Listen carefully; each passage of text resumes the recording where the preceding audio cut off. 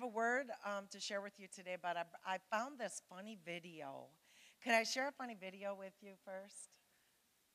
No, my kids are afraid because I told them I have pictures today. But let's do this funny video first, okay? All right, so we lied to you. We're not going to Grandma's house, but we're gonna go somewhere more fun. Where do you think we're gonna go? Wait. We're gonna still see Grandma, but where do you think we're gonna go? That's more fun. Water park. No, it's somewhere where Mickey Mouse lives. Disney. Yeah, we're gonna go there tomorrow.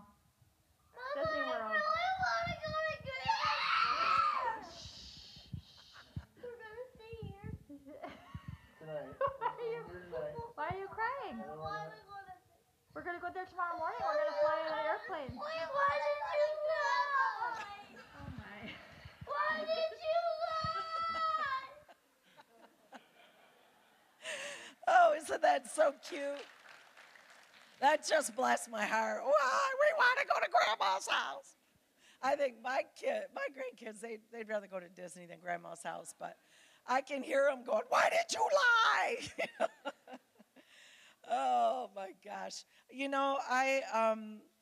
I get to preach every Mother's Day, and I'm really more of an exhorter and encourager. I want to encourage you, ladies, and the Word of God is for all of us. So, man, you might learn something too. And my husband was not raised with a mom in the house, and so he gives me this privilege every year, and so I'm honored to be able to do this.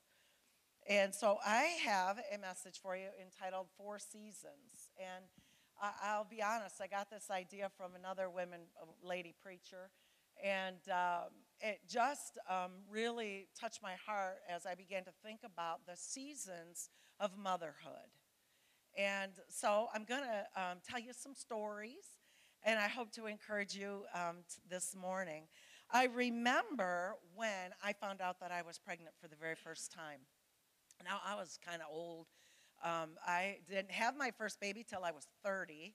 I guess that's not unusual anymore, but, to most of my comrades, that was late. And I remember going to the Young Moms Fellowship and had to give a disclaimer at the door that I'm not really a young mom, but I have young kids. But I'll never forget when I first found out that I was going to have a baby. Do you remember, Mom? You don't forget those moments. I mean, they live with you forever. And, Pastor Rick and I got married. We actually eloped. I don't know if you know this. I'm not bragging. It just is the truth. And I actually got pregnant on our honeymoon. So, I came home and it's like I didn't feel good, and I had the flu. I got the flu that never went away.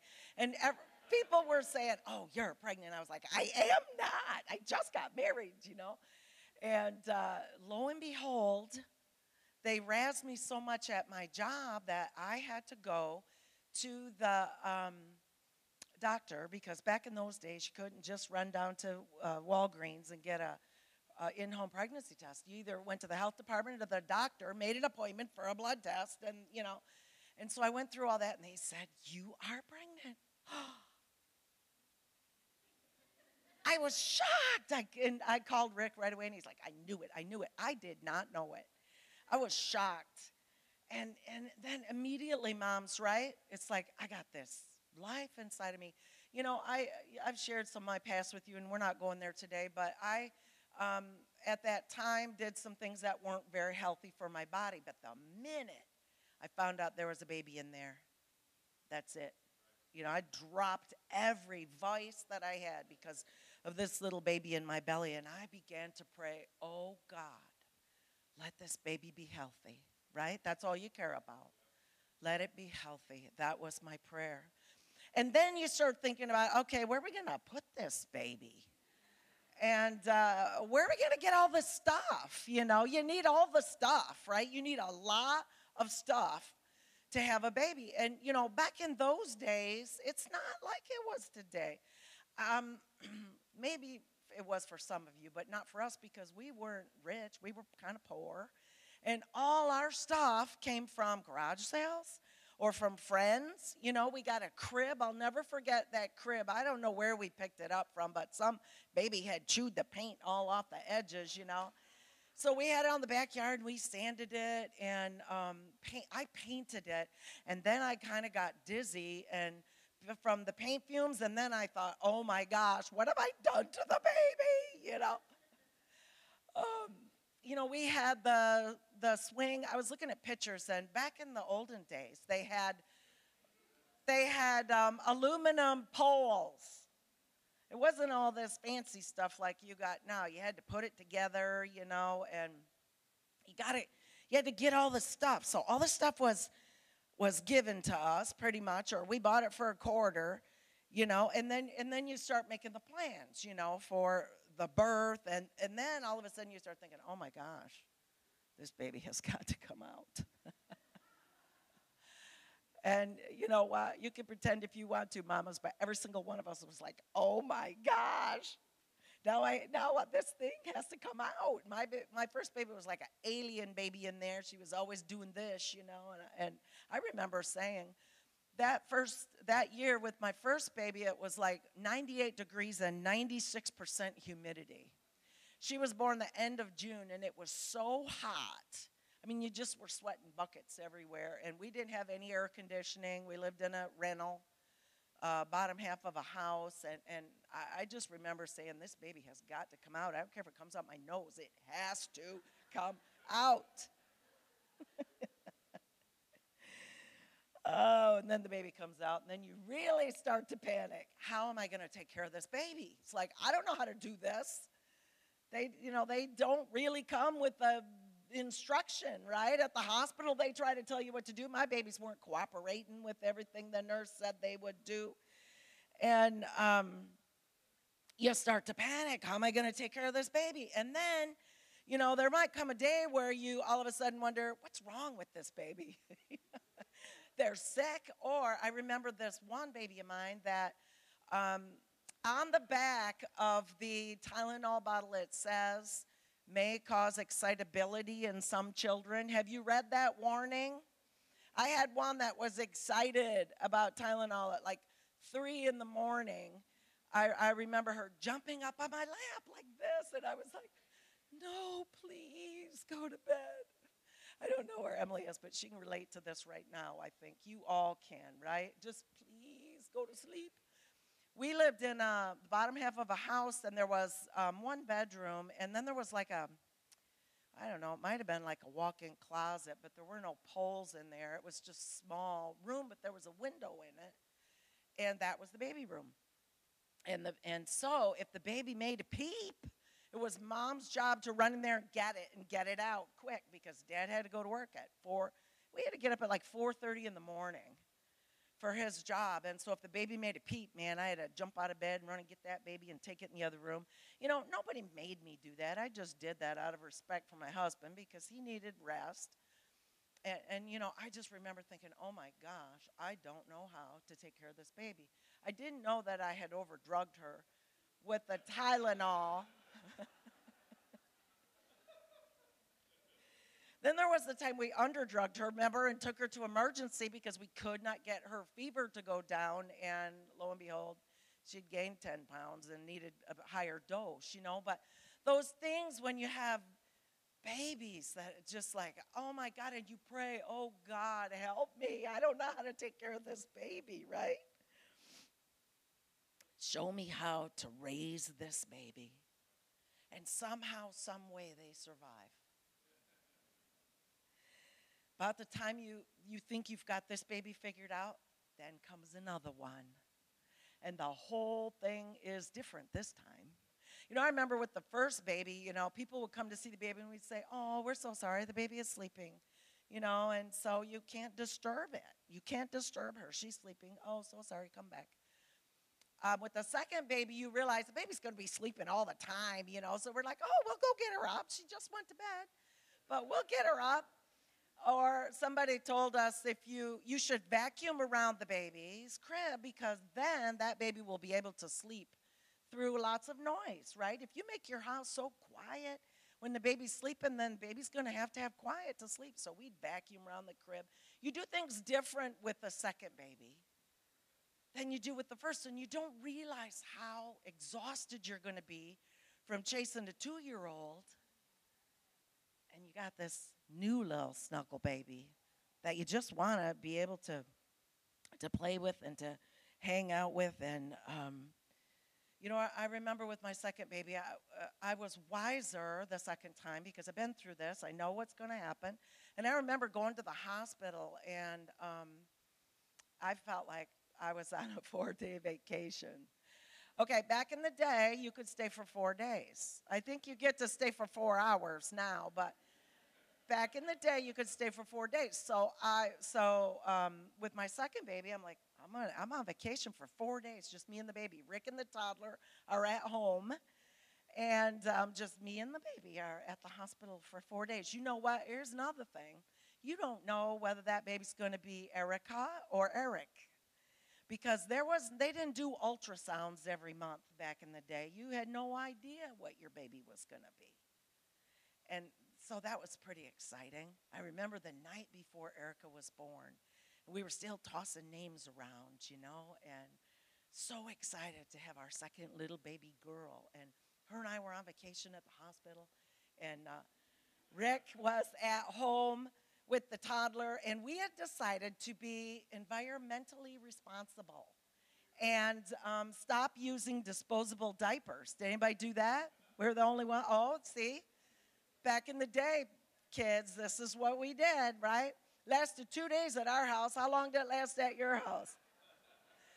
When I was in the hospital with Erica on our 4-day vacation, Rick was at home with Emily in the diaper pail and the pins and the rubber pants and the diapers. And I remember he brought her to the hospital, and then she, messed her pants, and then he changed her diaper, and then he goes, "What do I do with this?" And I said, "Oh, you take that back home."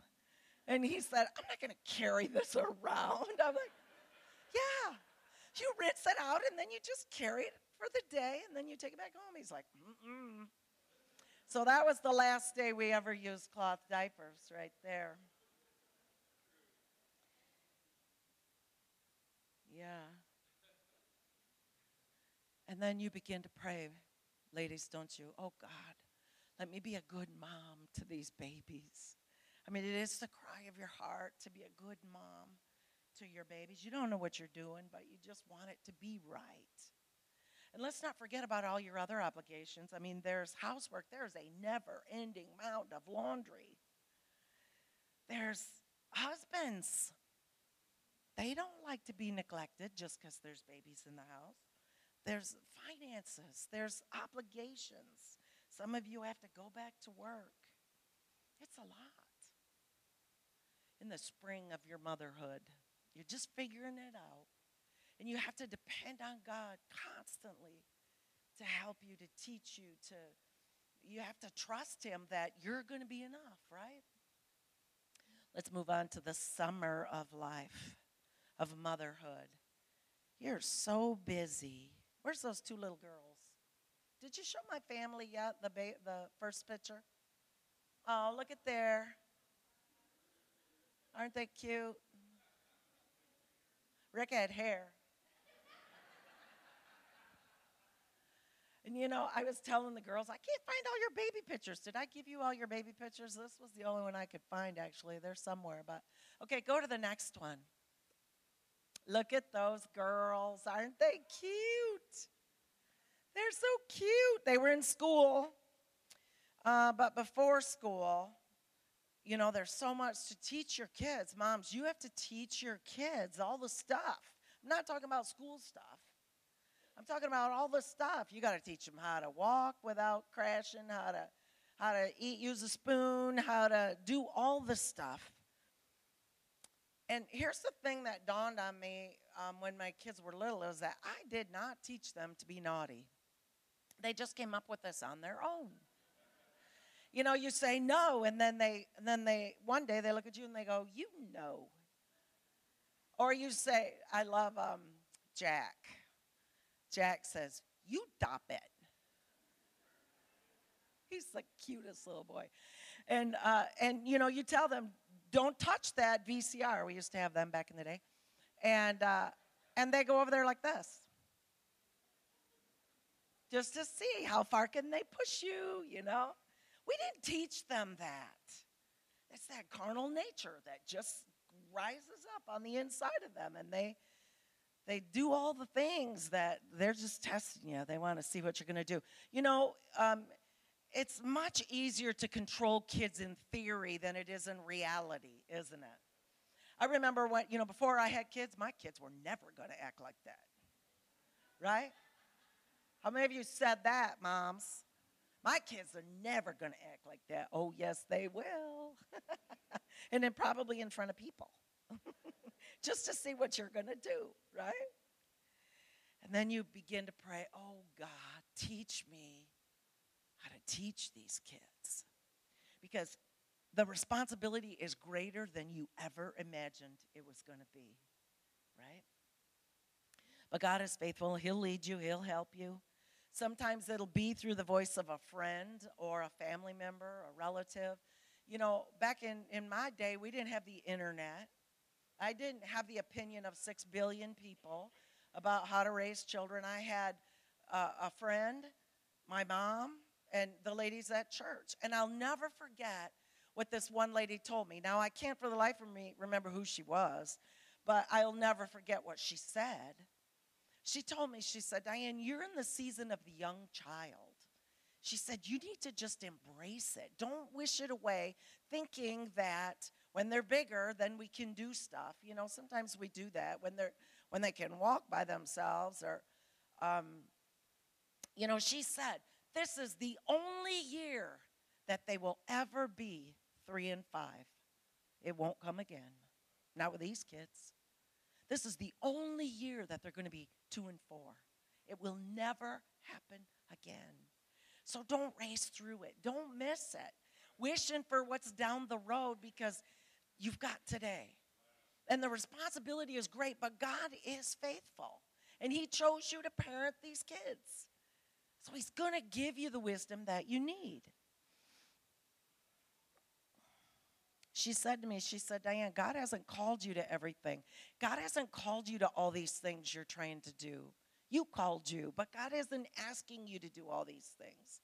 So ladies, I exhort you today to take a look at what you're doing and ask yourself, did God call me to all this, or is this just me trying to be super mom? Because you might be in the season of the young child, and you know what's most important?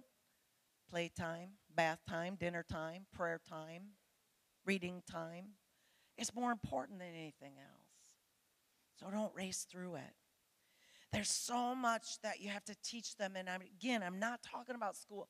I'm talking about how to brush their teeth, wash their face, get ready for their day, get their shoes tied. I guess this generation, you didn't have to teach shoe tying. We had to teach shoe tying. And that wasn't easy, was it? Do you do the go around the bunny and through the hole or something like that?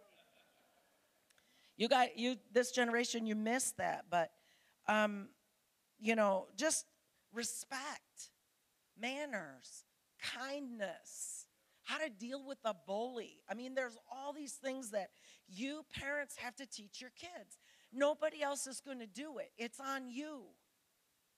And so I just to encourage you to, as you can see that your list of responsibilities growing, give yourself a break and realize there is nothing more important in your schedule than these kids and what they need. School happens, and oh my gosh, that takes over your life, doesn't it? I'll just be honest, I hated school. I hated when my kids were in school. Our kids went to public school. We homeschooled 5 years, and then they went to Christian school. And so, we kind of would evaluate. We moved a lot in those years, and so we would just kind of, pray and evaluate and decide what are we going to do this year. And we did a lot of different kind of schooling, but even homeschoolers have a schedule. And when you're on that schedule, it rules your life. If they're in public school, the schedule rules your life. I remember one time somebody blessed us with cruise tickets. And it was spur of the moment because the people who were going, the guy had a stroke. So it was like spur of the moment. So we did this spur of the moment vacation, and our kids actually got punished at school They had to go to detention because it was not recognized as time off. And that just really ticked me off. I'm like, I should be able to take my kids anywhere I want to take my kids. But respect for the public school. I'll be respectful. I couldn't be a teacher. I was a teacher for my children. In the first 3 months, Emily told me like every day, "You're not my teacher." And I kept saying, "Yes, I am." We made it through, right? And the thing is school, it takes over all your time. You have to drive them everywhere, right? And it only lasts for 13 years. Well, this part anyway. There may be more school beyond that, but it takes your finances too. Every season, every summer, spring, summer, fall, and winter, your kids wear a different size, right? Their feet have grown, their legs have grown. They need new clothes all the time. The school is constantly asking for money, which they need for sports fees. Where's those sports girls? Put them sports girls up there. Our girls paid sports. Look at, aren't they cute? Sports fees were $45, plus you got to buy the outfit, plus you got to get the shin guards, plus you got to buy the shoes, plus you got to do all the stuff. We were poor, and it was a sacrifice. And, school pictures. I mean, when they came, I was like, "I'm sorry, Grandma, but we can't, we couldn't always buy the big package, right? Everything cost a lot of money." Our kids were when they went to the Christian school, there was no hot lunch program. And so the high schoolers provided hot lunch for the whole school. So if you were in 9th grade, maybe your day was Monday, then you had to bring all the hot lunch. Okay, the parents did. If it's hot dogs, then some parents got to bring hot dogs, buns, ketchup, mustard, chips, all the stuff. And then the next day, it was 10th graders brought all the food. Then the next day was the next class, and on and on and on. So, I mean, there's so much expense. The cool thing about that program was that those kids, that money stayed with their class for the whole 4 years they were in high school. And then in their senior year, they got to decide what to do with that money. And Emily's class went to Paris, and Erica's class went to Costa Rica. I mean, so that was cool, but the finances, it's a big thing. And, in sports, we were like a class, G, H-I-J-K team, I don't know. We played like the team in Sheboygan, and down in Niles, Michigan. And there was no transportation at our school. So you drive everybody everywhere you got to go, and it takes 3 hours to get there. And Erica, bless her heart, she had to play sports because there were not enough girls in her class for her to opt out. So when she didn't want to play, they ganged up on her like, "Erica, we're going to make you the goalie. You have to play soccer because we don't have a team without you." And so we did it, and we had fun, and it was a sacrifice. And we prayed, "Oh, God, will you provide?" And he did. Right? He always will. And now we're going to move into the fall of your motherhood. And a lot of you aren't going to like this, but I'm bringing it up because some of you are there right now. And this is a season in your life that is so stressful because your kids are growing up. And you begin to wonder, who will they be? What will they do? Where will they go? Have I done enough? Have I prepared them? How am I going to survive this? When Erica got out of high school, she wanted to go to Hillsong in Australia. She had some friends that had gone there, and that was kind of in her heart to go to Hillsong for praise and worship. And we prayed about it, and we agreed that if she could raise some of the money, then she could go to Hillsong.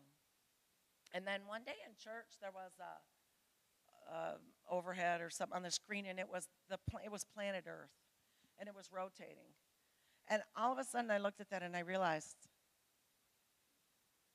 that's on the other side of the planet. It's on the other side of the earth where my daughter wants to go. And I was like, oh my God. We tried to talk her out of it. We're like, Erica, if you got sick, we couldn't come. And it was not God's plan. Praise the Lord. Andy, say amen. Because she ended up in Grand Rapids and she met Mr. Andy Richter, and the rest is history. Yeah. I didn't know if I was capable of surviving driving.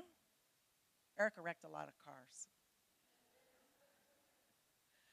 But God was faithful. Dating, Pastor Rick would make any boy who wanted to date our daughters had to meet him in his office at church. And he would sit them down and say, now, what are your intentions with my daughter?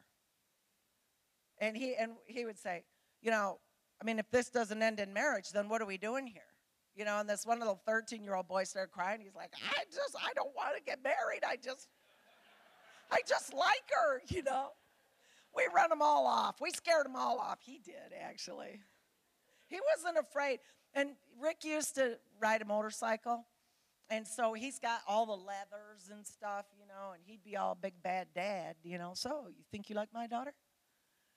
And none of them stalked except for these two.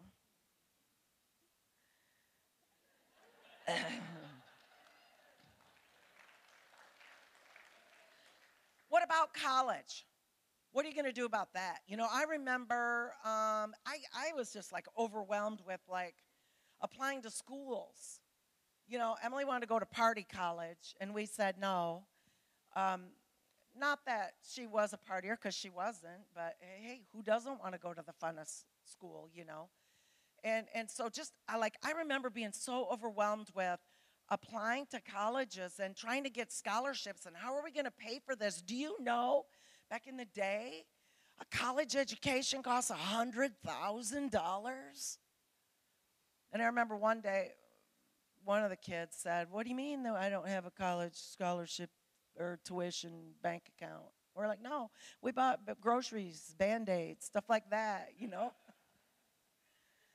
But I always knew that God would provide. Somehow, some way, God would provide, and he did.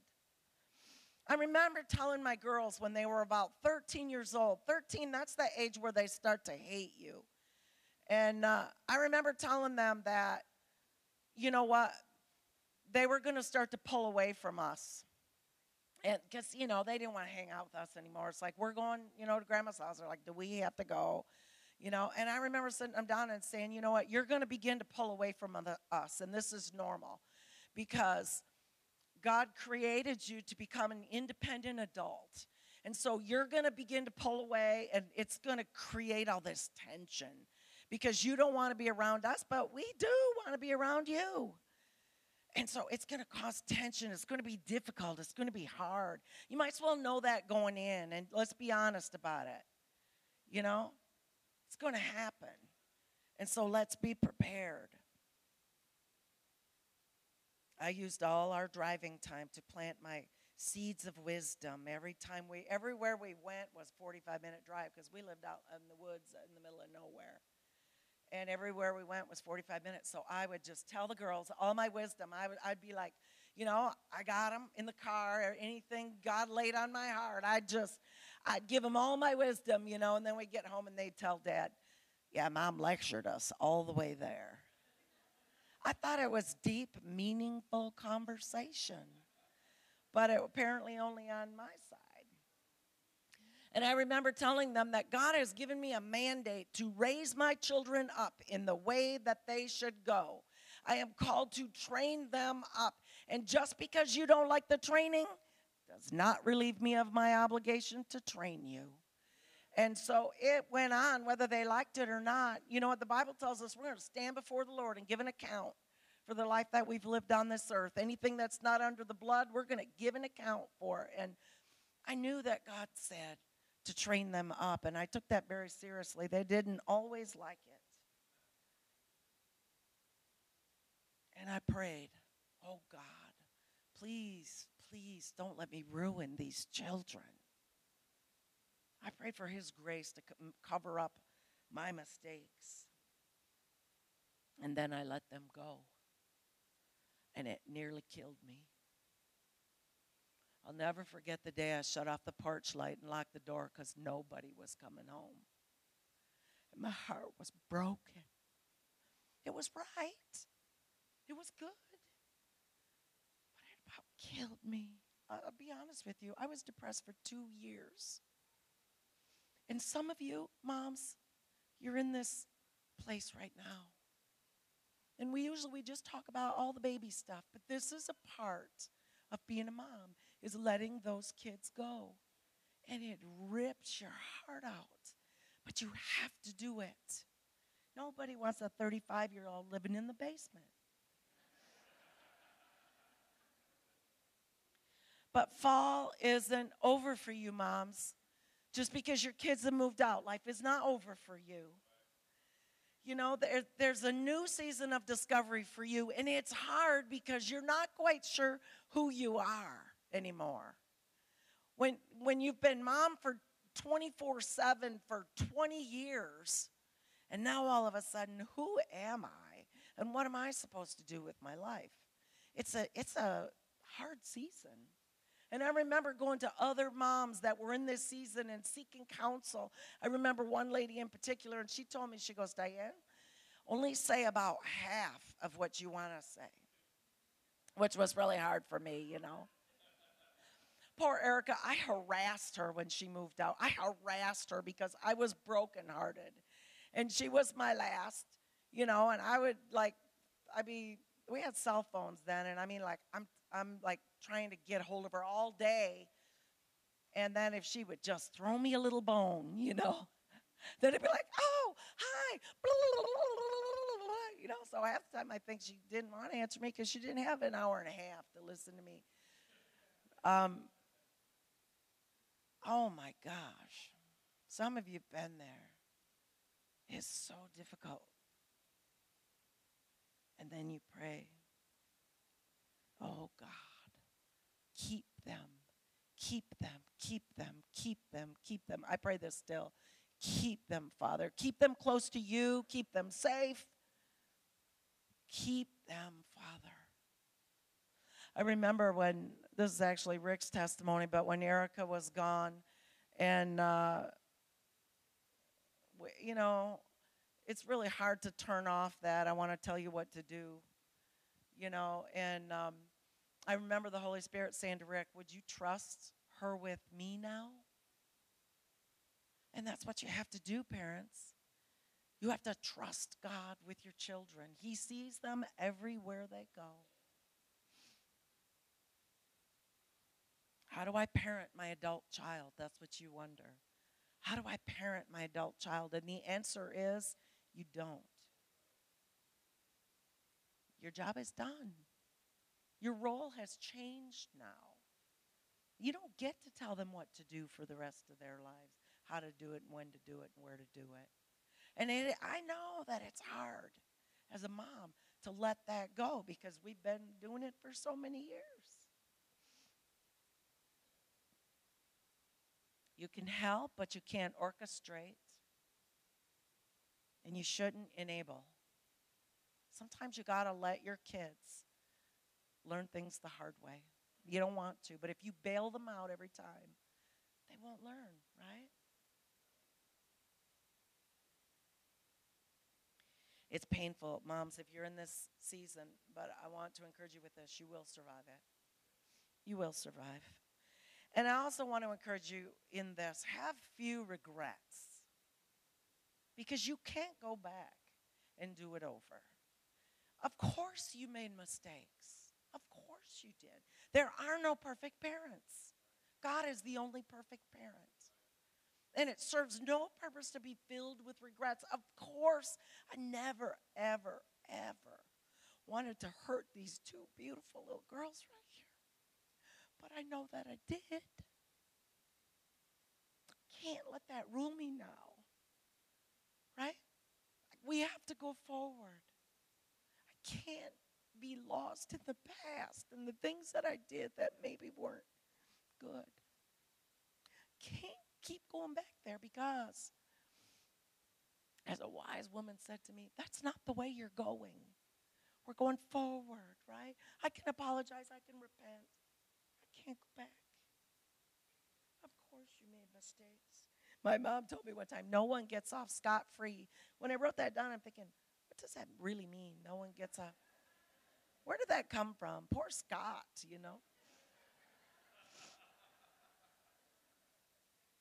Remember that you prayed that I prayed, God, don't let me ruin these children. And he didn't. So, ladies, if you're in the fall of your motherhood, there's still life for you to live. There's still ways for you to be a blessing to your kids. And, you know, this isn't in my notes, but I know that a lot of adults are still looking for their parents' blessing. They're still trying to find a way to measure up in mom and dad's eyes. And I just want you, parents, to give your kids your blessing. Be proud of them, not because of their accomplishments, not because of what they do, but just because of who they are. Give them your blessing. There's a really good book written by Gary Smalley called The Blessing. And you know what, moms? I just started my third career.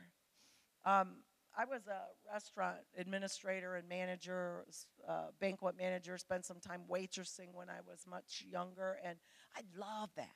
I love that. I dropped it like a hot potato when I had my kids, but the next 20 years of my life, I worked as a mom, full-time job right there, and there was nothing more important than that, but I did go to school at night, and I became an interior decorator. And now I'm kind of in the third career in my life. I just became a realtor, and I love it. It's a lot of fun. You know what, moms? If you're in the fall of your motherhood, you still have gifts and talents. You're still useful. You know, not only do your kids need you, you got to wait for them to ask, though. That's the hard part. But your grandkids, they need you. And you know what? The church needs you. The world needs you. Your community needs you. You still have gifts and talents. There's still so much that you can do. In the winter of your motherhood, this is the last season, and I haven't experienced this one yet. I haven't entered this one yet, but I've glimpsed it. I've glimpsed it in the eyes of my mom. Put my mama up there, would you?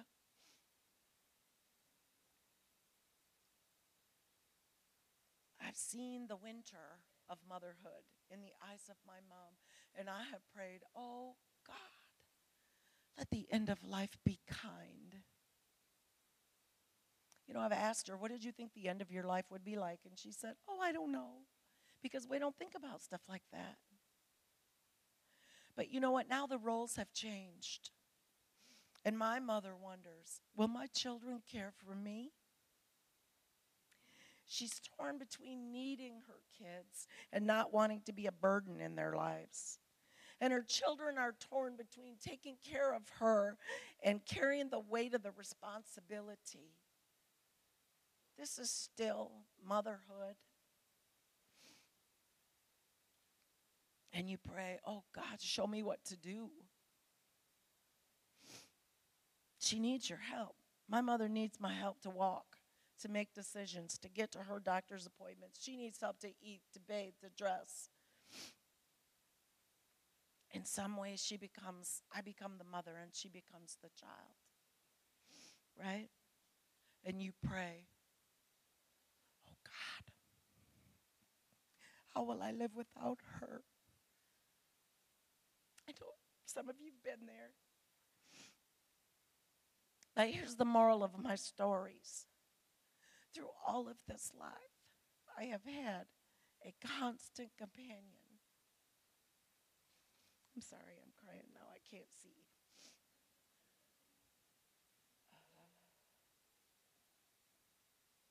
Jesus has been my constant companion through all of this life. You know that life is hard.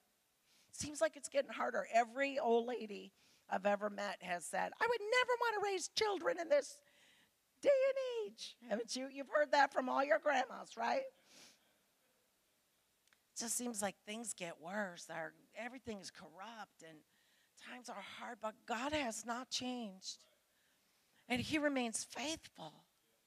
And there is nothing, ladies, there is nothing that you could do that has more importance than raising your children. There's nothing more important than that. And God is faithful. He's going to be with you every step of the way. I don't know how people navigate this life without him. I don't know how. And you know what, ladies, I'm going to close with this. You're probably going to be just like her. You were knit together in her womb. You were cut from the same cloth. You're probably going to look like her, think like her, act like her. I've passed my reflection in windows and went, whoa, there's my mother.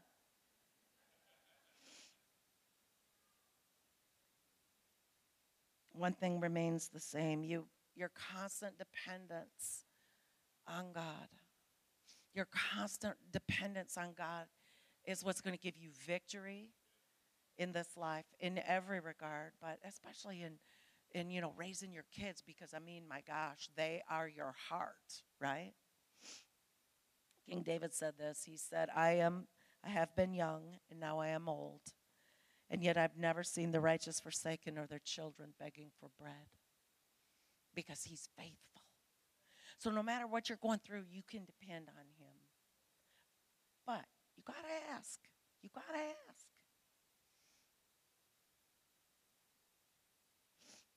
If you're a young mom, I plead with you, don't be too busy to seek God. You need him. And your kids need you to be full of him. If you're a middle-aged mom, don't get too busy to seek him, because you need the answers that only he can provide. You know, God is able to answer your individual questions about your specific details of life. I won't take the time to tell you the million times that we've said, do we do this or do we do this? And God will answer your specifics if you'll ask him. He'll give you answers that, he sees the whole picture and you don't. And older moms, don't stop seeking Jesus for yourself, because your life isn't over. God can use you. He has a new season for you. In every season, we can have his wisdom, the wisdom that only comes from him. Life is hard, and it can be very dangerous. And so we depend on the Holy Spirit. Amen? He's on the inside of us. The Holy Spirit is alive and well on planet Earth, and he lives in you. So your source is within. Mother's Day, I know, can be very painful for a lot of people. I had a very close friend whose son was murdered. And, I know that some of you've lost children, and I can't imagine the pain. I know the pain is unbearable. I can't imagine losing a child that way. I know that some of you have lost your mom, and that pain is still really heavy and really hard in you. It's a painful reminder. I mean, maybe you're just estranged from your children. You know what? Relationships sometimes are broken. And so, Mom, if you're estranged from your children, I'm going to ask you to do something today. Now, your human nature is going to want you to sit there all day and watch the clock and wonder, are they going to call me? And feel bad. And so I'm going to ask you to call them. You call them. And you say, because of you, I'm a mom. You made me a mom. And I love you. Doesn't matter what they've done. You reach out to them. You be Jesus to them. Today I want you to focus on Philippians 4:8. Whatever's right, whatever's true, whatever is just, whatever's pure, whatever's lovely, whatever is of good report, focus on these things. Amen? This is a day for us to be grateful to God, and the life that he's given us and all that he's done for us. I'm just going to read you this last scripture, and then we'll close. And this is from Ecclesiastes. And some of you that are around my age, you'll remember this song from the book of Ecclesiastes. You want to sing it? To everything, turn, turn, turn. There is a season. Who did that? The birds or the animals or the Beatles? It wasn't the Beatles, but it was Rodent or something. Who was it?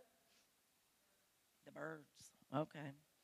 It's from the Word of God, and it goes like this. To everything there is a season, a time for every purpose under heaven, a time to be born and a time to die, a time to plant and a time to pluck what is planted, a time to kill and a time to heal, a time to break down and a time to build up, a time to weep and a time to laugh, a time to mourn and a time to dance, and a time to cast away stones and a time to gather stones, a time to embrace, a time to refrain from embracing, a time to gain and a time to lose, a time to keep and a time to throw away, a time to tear and a time to sow, a time to keep silence and a time to speak, a time to love and a time to hate, a time of war and a time of peace.